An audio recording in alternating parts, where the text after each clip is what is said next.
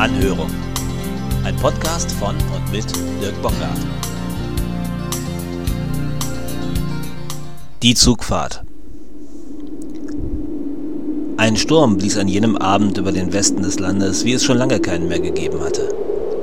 Der Wind riss Dächer ein, brach Äste von Bäumen ab, knickte Ampelanlagen. Noch fuhren die Züge ungehindert, aber die großen Glasscheiben, die das Wartehäuschen am Bahnhof Sennestadt umgaben, vibrierten so unberechenbar, dass Alexander Ellard, offenbar der Einzige, der den 22-Uhr-Zug nach Paderborn nehmen wollte, ein Stück weit rechts davon im Freien auf den Zug wartete.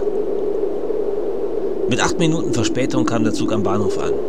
Ellard entriegelte die Tür des hinteren Wagens und schloss sie mit einem kräftigen Ruck gleich wieder hinter sich.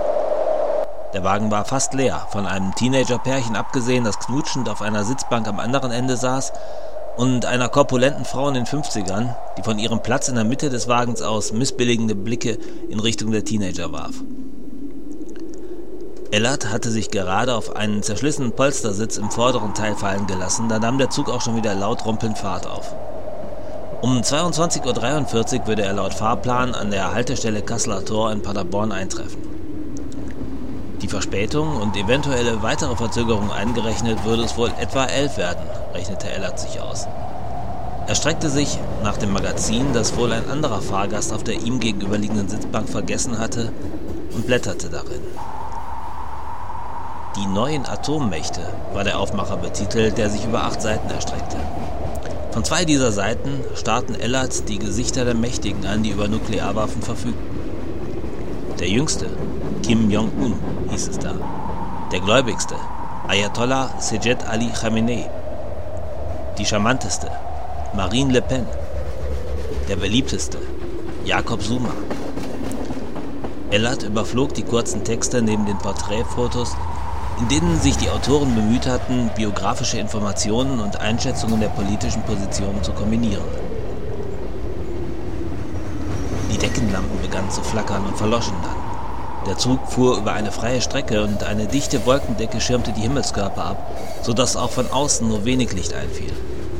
Im Zug waren nur noch schemenhafte Konturen zu sehen. Vielleicht 10 Sekunden später war das Licht wieder da. Der Zug ratterte und rumpelte jetzt heftig über die Gleise.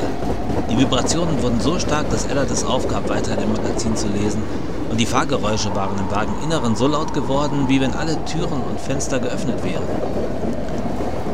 Der Lärmpegel schien immer noch weiter anzusteigen. Die Fensterscheiben klapperten, als seien sie kurz davor zu bersten.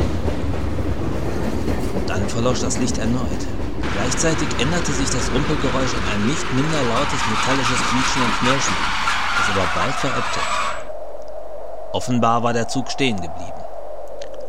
Die beiden Teenager ließen voneinander und pressten ihre Gesichter an eine Fensterscheibe. Die korpulente Dame rief mit Kieksstimme immer wieder: »Was ist da los? Was ist da los?« Ellard wollte auf seine Armbanduhr sehen, konnte die Zeiger aber in der Dunkelheit nicht erkennen. Er holte sein Handy aus der Jackentasche und las die Uhrzeit ab. Kurz vor 10:30. Die Anzeige für die Empfangsqualität blinkte. Kein Netz.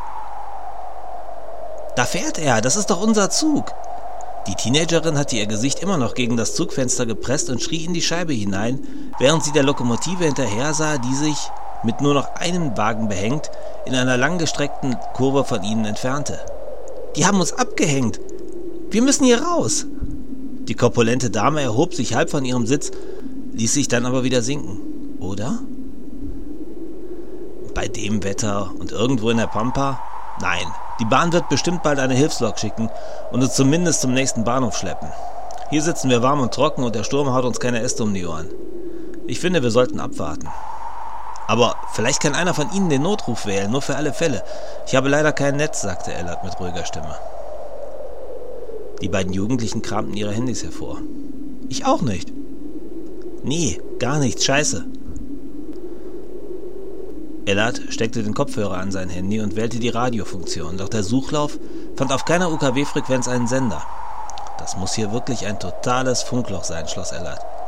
Vielleicht liegt es aber auch an dem Gewitter, meinte der junge Mann. Irgendwo in der Ferne schien der Himmel immer wieder einmal aufzuleuchten, und unter das Heulen des Sturms mischte sich von Zeit zu Zeit ein tiefes Grollen. Dann kam ein anderes Geräusch dazu, der auf- und abschwellende Heulton einer Sirene. dann einer zweiten, die aus einer anderen Richtung zu kommen schien. Muss ein ziemlich heftiges Unwetter sein, wenn Sie jetzt schon die Sirenen einschalten, sagte Ellard. Gut, dass wir im Zug geblieben sind. Wann kommen die denn endlich und holen uns ab? Lamentierte die korpulente Dame. Die anderen gingen nicht auf sie ein. Mit einem Mal fiel Licht durch die Fenster und es wurde hell wie an einem heißen Sommertag zur Mittagszeit. Ich sehe nichts mehr! Blind! Ich bin blind! Schrie die korpulente Dame auf, die in diesem Moment aus dem Fenster direkt in die Lichtquelle geblickt hatte und brach in hemmungsloses Schluchzen aus. Das Licht wurde bald wieder schwächer, doch immer neue solcher Quellen schienen aufzuflammen und alles in ein gleißendes Licht zu tauchen, begleitet von tiefem, lauten Donner. Erst nach einiger Zeit wagte Ellard einen Blick aus dem Fenster. Zu seiner Überraschung konnte er jetzt deutlich ausmachen, wo sich ihr abgehängter Wagen befand. Ziemlich genau zwischen Bielefeld und Paderborn. Über beiden Städten standen Explosionswolken, an deren oberen Enden sich ringförmige, leuchtende Wolkenschläuche gebildet hatten, die den Wolken ihr charakteristisches, pilzähnliches Aussehen gaben. »Hören Sie doch, ich bin blind«, jammerte die korpulente Dame erneut. »Glauben Sie mir«, antwortete Ellard sanft, »es ist besser so.«